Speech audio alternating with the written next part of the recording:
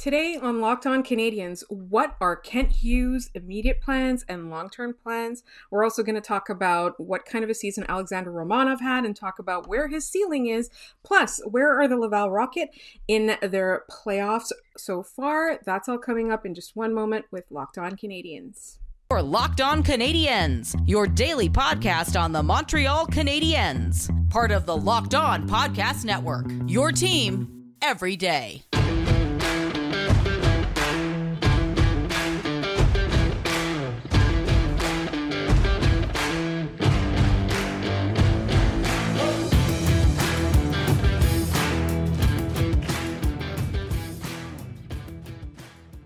Hi there, everyone, and welcome to episode 611. Today's episode is brought to you by BetOnline.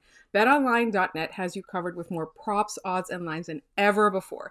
BetOnline is where the game starts. My name is Laura Saba, also known as The Active Stick, and I'm joined not by my regular co-host, Scott Matla. I'm joined by Ian Poivert of the Build Podcast, who, if you have listened to Locked On Canadians at all, is a very frequent guest host. In fact, it is a Locked On Canadians bylaw that if one of us is absent, the first person we call is Ian. And Ian is always so generous with his time and his insight. Ian, how are you doing today? I'm doing good. I've got a great agent that's in my contract with you guys. It feels good. The admiration is I feel it's very much for you guys. This show's great. I love being here. I wish Scoot was here too, but that's okay. It's okay. It's been a while, though, since we've had you on and both of us at the same time. You've been such a good co-host, honestly. And, listeners will be familiar. And if you're not, check out the Build Podcast. I'll just do a quick sort of intro. You're doing a podcast that's sort of chronicling this front office as they go towards getting or hopefully getting a Stanley Cup. It's not a guarantee. And you'll continue doing the podcast, exploring various aspects of the Canadiens, the history, the strategy, all of that kind of stuff until they win a Stanley Cup, right? Yep. That's the plan. No matter how long it takes, I'm doing one a week. Just until they win one. That's the whole thing is you're building a team until it's built, and it's built when it's won. So those are our goalposts. I'm not moving them. It ends when they win a Stanley Cup. It's been a lot of fun. As you're listening to this, I'll have an episode out Monday night, hopefully. So check it out once you finish up with this. I know this is your first listen of the day, as Scott and Laura always mention, and it always is mine. So check it out. We really appreciate you, Ian, not just because you listen, but you also offer a lot of insight and ideas and things like that. And so I think because this is the first time we've had you on since the end of the season, I want to ask you two questions. What was your high point of the season and what was the low point of the season? And you can go in any order. Scott and I like to do low then high to sort of bring listeners back up after being sad, but it's entirely up to you. Yeah, it's funny. I think we talked off mic about the Habs Laughs Intermission Club because I very much enjoyed that, and I loved the episode that you guys had last week. You guys have great chemistry together. It was loads of fun. He's awesome. It's just the coolest. And I'll start with the low point because I feel like it's one that doesn't get a lot of airtime now. And it wasn't even something that happened on the ice. It was when Dom Ducharme in some post-game press conference said he was like afraid of being of his what he says being turned into a YouTube clip. Like he said, like, I don't want you guys to put my clips up on YouTube. And he was like very nervous. He was like very upset about the idea of being like laughed at or like his thoughts being ridiculed. I thought like as soon as you say something like that as the head coach of the Montreal Canadiens, it's over. Like I know that they said he was going to be around for the rest of the year, and I think he lasted a few more weeks after that, but that was the lowest point of the season where I went, man, we lost the coach too. Like it's done. Yeah. Kind of stinks, but the writing was on the wall there, right? Right. And that was the thing too, is that I feel like he saw it. He was very defensive about that. Like he saw his position as like the media was going to attack him or they're going to ask him questions. It reminded me, you know what it reminded me of? Like why we're not allowed to, or the media is not allowed to talk to officials. That's what it felt like to me, at that moment. It was like he was being defensive, and it's like, part of the job of the head coach of the Montreal Canadiens is to answer questions about the decisions that you've made that led to the result of the game. And often the results were losses. So that to me was, I feel like it was he had such a promising career, and I feel like his career is still so young. This is probably going to be the biggest adversity / failure that he's experienced, but there's a learning aspect to it. You know, like a lot of people are saying they're confident that he's going to be back coaching one day, and I know that he's seen success in lower levels, and I think maybe he just wasn't ready, and that kind of epitomized to me that he was just not ready. Because if you are ready to be the head coach of a franchise like the Montreal Canadiens, in a league like the NHL, in a city like Montreal, you would know that that's not what you say. All right, time for the high point. Yeah, the good one. It stinks it was so early on in the season, but I think it was the Mathieu Perreault hat trick. Got it. It was the first real bright spot of the season. As much as like Chris Weidman scoring in Buffalo was just so cool. Like, it was their first win of the year, if I remember correctly. And it kind of, at least for a brief moment, it made you wonder, like, hey, maybe this team could be a little bit better if we get those performances from the Mathieu Perreaults, from the Cedric Paquettes, like those guys. Like, if we got performances from them that like maybe played a little bit above their heads, like maybe we would have been okay. Plus, it was just cool, like, he's a hometown kid playing for the Montreal Canadiens at what is we now know is like the very end of his career. Like, it's really cool that we got to see a moment like that. We don't get a lot of moments where it means as much for the guy doing it as it does for us. Like, watching him do that was really, really cool. Absolutely. And I think that the hometown guy thing, and also he's widely recognized as such a good guy, both on and off the ice, right? And if you ever hear anything about him that's unsavory, I don't want to know. Like, he seems just like genuinely like a good person, a likable guy. So you're always happy for a guy like that. But speaking of Cedric Paquette, he's currently in Laval. And the Laval Rocket are currently tied with the Syracuse Crunch in their best of 5 series. So Scott sent us some notes. A couple of notes is that, one, crucially, both games have been very close between Syracuse and Laval. Both games were in Syracuse. Now the series shifts to Laval, and the games are on Thursday and Saturday. I saw somebody asking why is it like that, and it's due to the AHL not wanting to cannibalize viewership and all of that. It gives the series time to to sort of end at the same time for the next round. And Caden Primo is, I think, a big highlight. Just want to mention Brendan Gignac with the goal that sort of helped them tie the series. As we know, he was also, I believe he was the one who scored a goal like against the Marlies. It was a fun goal. I remember it was him. I just don't remember if it was the Marlies or not. But either way, Caden Primo is now the big story because he made 37 saves against Syracuse. It was back-to-back, so he played the second half. And now there is a good old-fashioned, not really goaltender controversy now in Laval, just like, you know, it is the Montreal feeder club, so obviously it has to happen.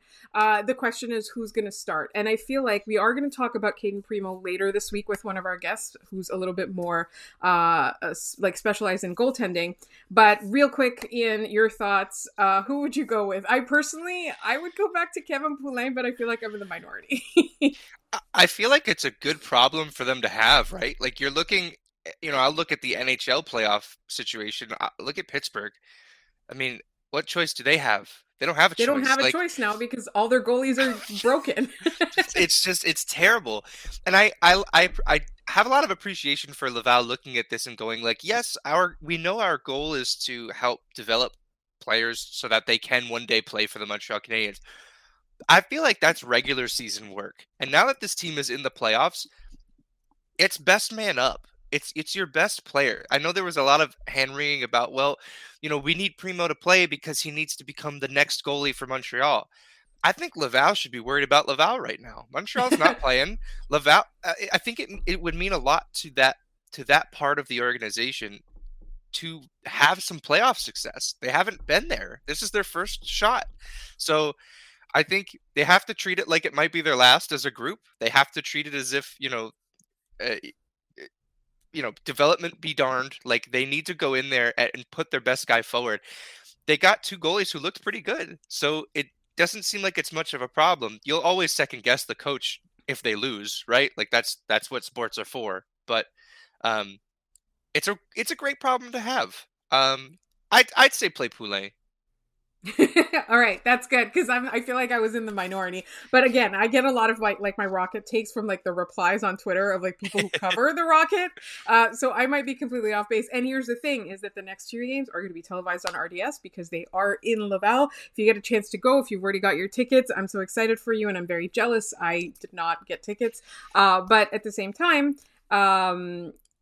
We are going to move on to what is more about the future of the Montreal Canadiens. We're going to talk about Kent Hughes, his words, what they mean about his plans, and that's coming up in just one moment. But first, betonline.net is your #1 source for all your betting stats and sports info. Find all of the latest sports developments, league reviews, and news, including this year's basketball playoffs, Major League Baseball, and the NHL playoffs that are currently going on right now. In fact, as we are recording, the Tampa Bay Lightning are currently scaring the pants off of Toronto Maple Leafs fans. BetOnline is your continued source for all your sports wagering information from live betting to playoffs, esports, and more. And head to the website today, or you can use your mobile device to learn more about the trends and the action. BetOnline is where the game starts. All right, so Ian, you listened to the Kent Hughes appearance on TSN 690. I also listened, but the difference between us is that you took notes and you thought about the things that he said. And let's talk about what they reveal about the immediate plans of the Montreal Canadiens. I think towards the, I would say towards the middle of Martin St. Louis' tenure, or Kent Hughes' tenure, as it were, people were talking about how the Canadiens might make big splashes in free agency and go for big names. And Kent Hughes kind of put a damper on that notion in his latest appearance. Yeah, I think he's taking a very measured approach to it. Ever since he took over, because of his role as an agent, there was going to be that connection to, well, he's an agent, so he probably plays free agency pretty well. I think he's looking at it very holistically as, that's not the way that you build a hockey team. Like, he knows that. He mentioned that he doesn't see them going after the 5-star guys. He doesn't see a Letang or a Malkin coming here. He didn't Bergeron. He didn't mention Bergeron, but I can imagine he means Bergeron, as fun as that would be. He wants to make moves that fit, and these were his words, the short-term and long-term goals of the Montreal Canadiens. He a lot of that hinges on where Jeff Petrie goes. He mentions often that, if they want to make, it's sort of circular logic. If they want to make a stab in free agency, they're going to have to move a contract or two out. Well, who's one contract they're trying to move out? Jeff Petrie. Jeff Petrie, he has mentioned, if he leaves a hole on defense that they would need to fill from a veteran standpoint. How would they do that? Free agency. Well, in order to fill free agency, they need to move you know what I mean? So it's sort of, It revolves around itself. I don't see them finding a Jeff Petrie type in free agency. John Klingberg's there, but why would they do that? Or why would he do that? Right. Like, why would he sign up for that? So there was always this idea that, it's hard to look at that cap friendly page of all of the free agents and be like, I don't want any of these. Like, Patrice Bergeron's on that list. I want every single one of them. Now, let's look next season and say they're in a different position. Maybe they've drafted really well. Maybe they have another draft where they're really high up. And you take a peek at that board and Jonathan Huberdeau's up there. It becomes a little harder to say no at that point, because that's when, I'm not saying the team should be competing for a Stanley Cup for a Stanley Cup at that point, or even really, solidifying a playoff spot. But we're going to have to, I think they think that this is going to start moving up a lot faster than we typical rebuilds show. So It'll be interesting to see. I hope they don't spend a lot of money. That's on me, though. I don't know. I just can't see it happening.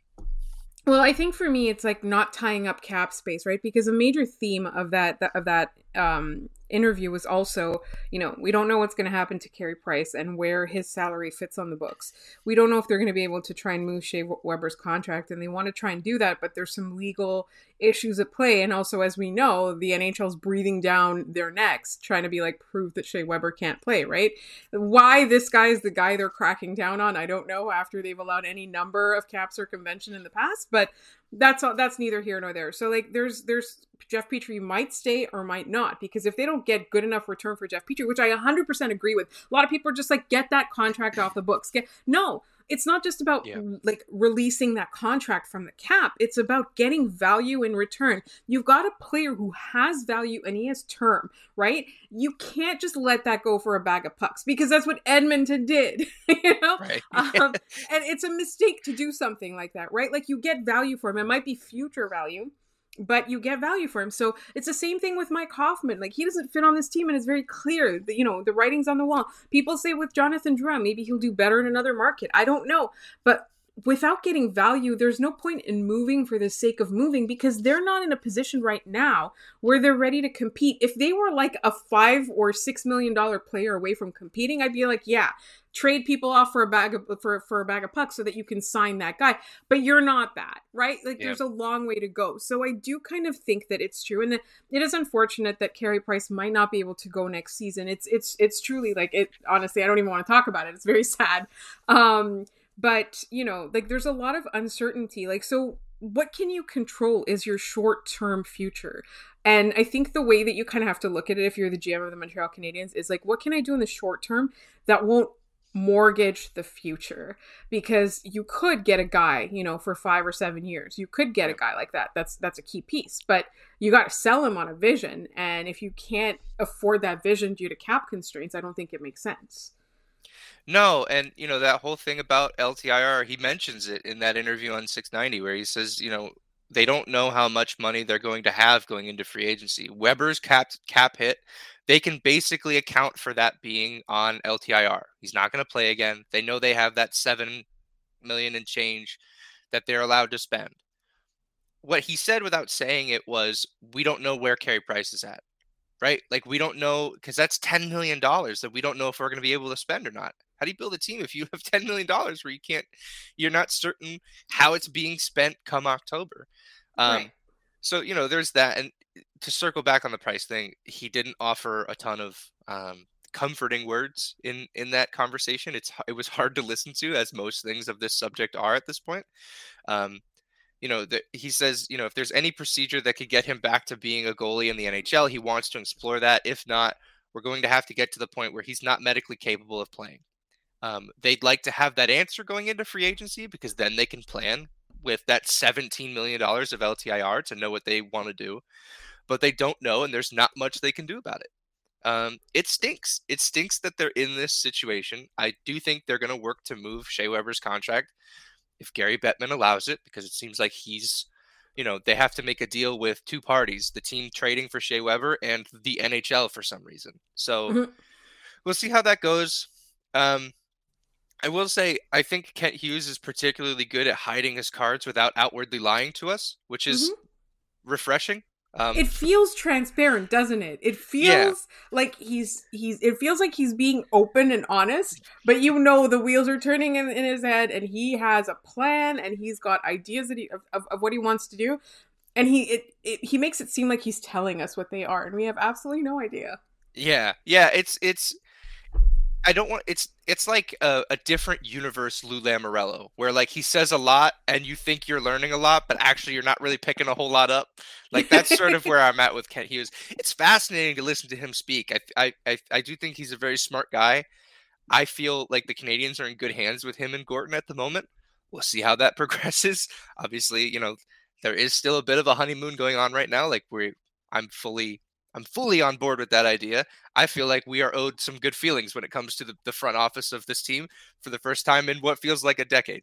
So I'm not going to make any bones about that. It feels good to have these guys in charge. We'll see how it plays out. Right, exactly. And that's the thing, is that, you know, he's not going to get on the radio and tell us, like, step by step. Step 1, this is what I'm doing. Step 2, this is what I'm doing. But he's the way that he's speaking, it makes you confident that he knows what he's doing. And that's something that, you know, people are like, it's a first-time GM. He's never managed. He's just been an agent. He's been an agent. You know, so I feel like I feel very confident. It's like you said, like, it's still the honeymoon period. I feel very confident with what he's going to do next. But what we're going to do next is we're going to do our Alexander Romanov player review. So if you're just tuning in for now, I have to remember to tell you that we are going live after the draft lottery results are announced on Tuesday, March 10th. So the draft will know by 7 p.m. where the Canadiens are picking, or possibly earlier than that. And our show will go live on YouTube at about 7:10. So, give people a chance to kind of watch it, react, and then join us live. And then I will be hosting a roundtable on Locked On NHL with the draft lottery team hosts, and we'll have a little bit of a roundtable, get some insight on what people are thinking, particularly if the Canadiens don't win first overall pick. I'm really interested to talk to the hosts for the team that do. Either way, tune in tomorrow. That's all coming up tomorrow, and we will have a regular episode on Tuesday morning, and then we will have our live episode on Tuesday evening, and we really, really hope you join us. In the meantime, we are going to talk about Alexander Romanov. Is he going to be part of the core, and is he going to be the answer to this team's defensive woes going forward? That's coming up in just one moment. But first, if you've listened to this podcast at all, you'll know we are big fans of Built Bar. Built Bar is a protein bar that tastes just like a candy bar. If you are like me, and if you're watching on the YouTube, you'll see I have the sunburn to prove it.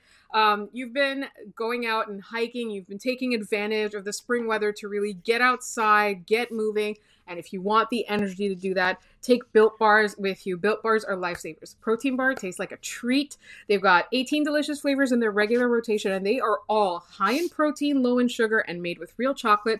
And they sometimes have special edition flavors that are always delicious. There's like a fun rotation. So if you want to check any of these out, go to built.com and enter LOCKED15 to get 15% off your order. That's built.com, enter promo code LOCKED15 and get 15% off your order. All right, let's talk about Alexander Romanov, because I feel like there are questions and there are answers about this guy, and not everybody is always agreeing, right? A lot of people think that he's already hit a ceiling, and a lot of people think that he's got a lot of growth in him left. Some people think he's one-dimensional. Some people really do think that he can be a top-pairing defenseman. So I'm curious about your thoughts and how you saw Alexander Romanov's season, because I saw, personally. Okay, I'll let you talk first, and then I'll see if we agree or not. Sure. I think everything you said about him setting this up can be true, all of it. I think. My personal bit is I think that he is very one-dimensional at the moment, and I feel like that is a symptom of the way that the last front office and coaching staff saw the way that their defense should be played, right? It's, very shut down, stay-at-home defenseman. They didn't have a ton of guys back there who could move the puck other than Jeff Petrie. And, going back to the World Juniors where he was the defenseman of the tournament, he was that dynamic defenseman. He was moving the puck. He was an offensive threat. I watch him now, and first of all, I think he played way too much down the stretch. I think that was by design. I think that they wanted to see what they had in him. I think because he's the youngest guy on the team who has played a significant amount of NHL time. They have him under or I should at least say they have him under team control for quite some time. He's a restricted free agent headed into the offseason. But I think they wanted to really put him through a stress test, see what he could handle. There were some nights where it looked like that development was headed in a positive direction. There were a lot more nights, like the last game against the Washington Capitals, where he fished the puck out of his net 5 times. I don't think it was set up to put him in immediate success. I think the team really needed to see what they had in him. That said, defensively and physically, I think he is what he is. Defensively, he might get stronger with a new defense coach coming in, a new system on defense coming in. Offensively, I really struggled to see what's there. He takes a lot of really low percentage shots from.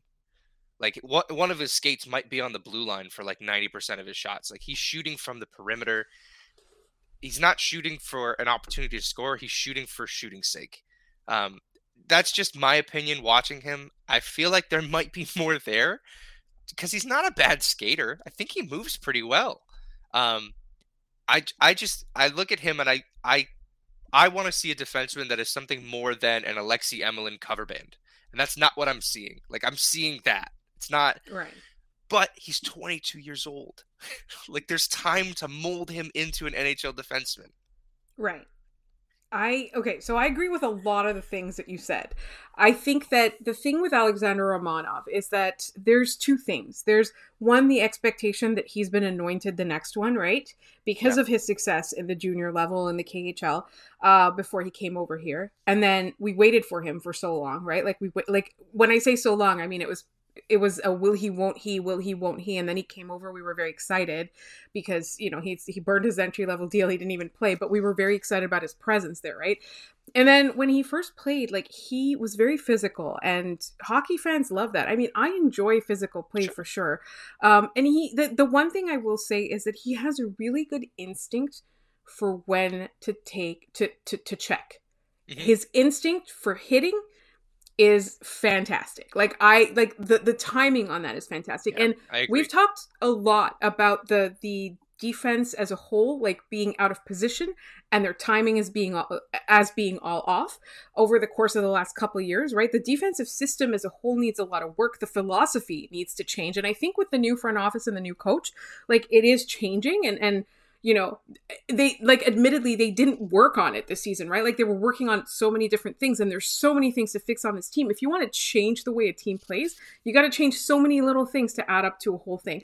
So I do think that part of it is that, and it's very much like you said, like, you know, the Canadians, like, they like to play shutdown, get in the way kind of defense, which is fine.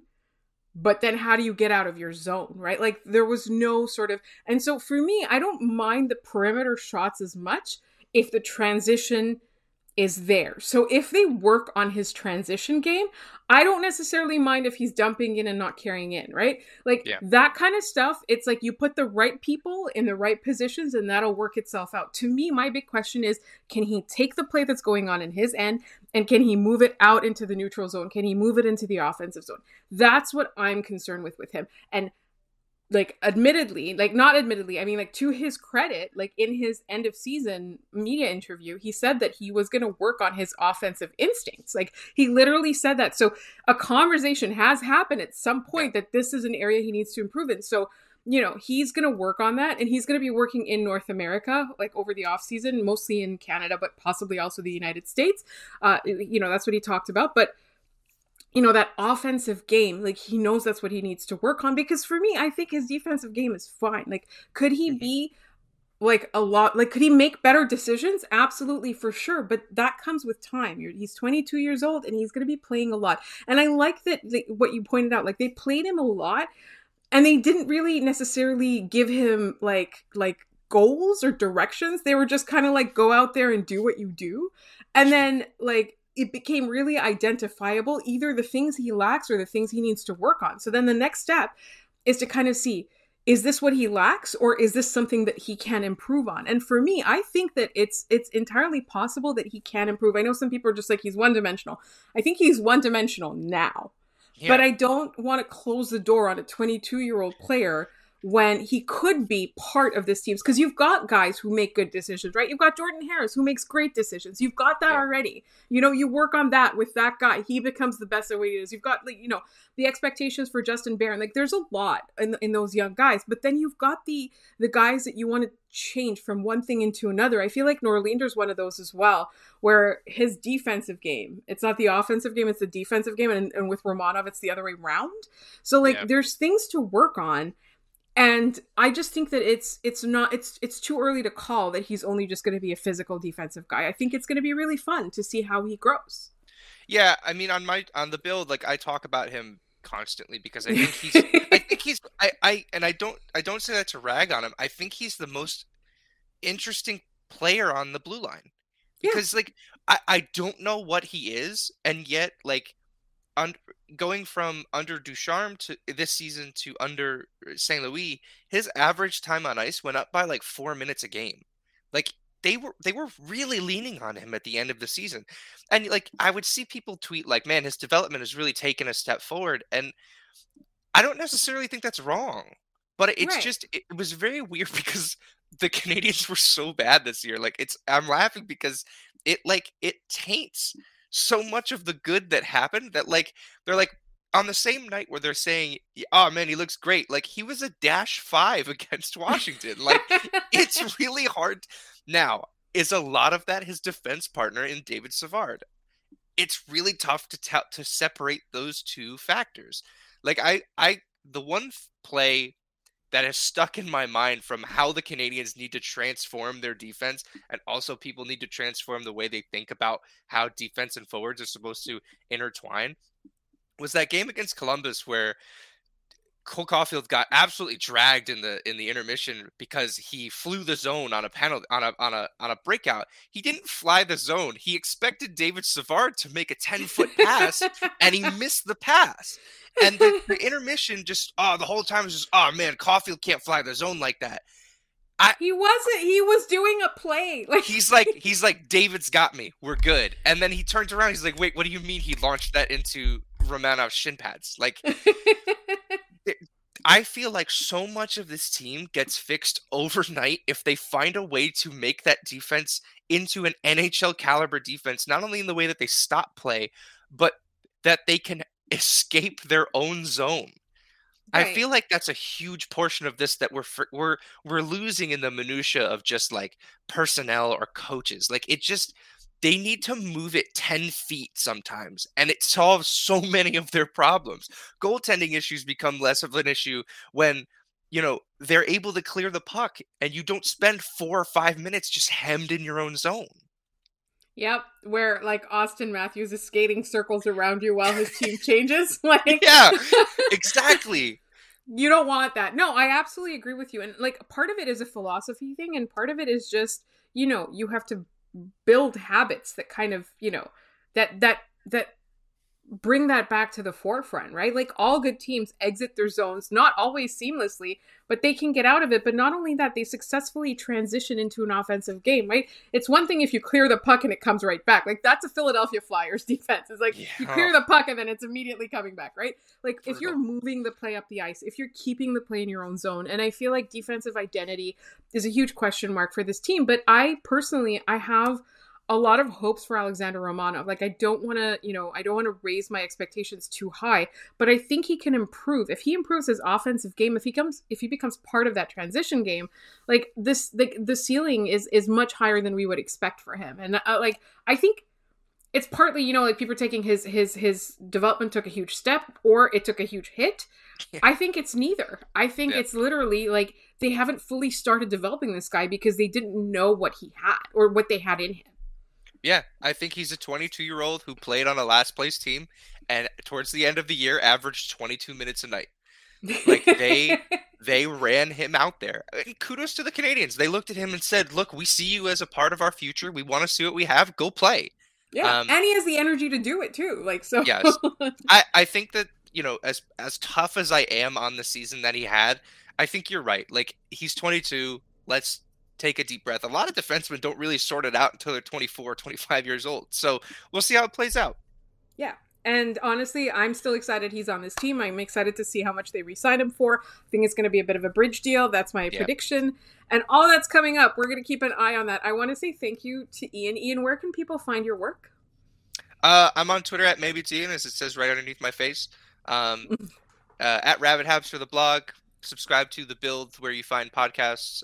If it breaks, it's not my fault. So that happened this week where it just wasn't available anywhere, and that wasn't my fault. But let me know if it's broken. I'll try to yell at him. Anchor.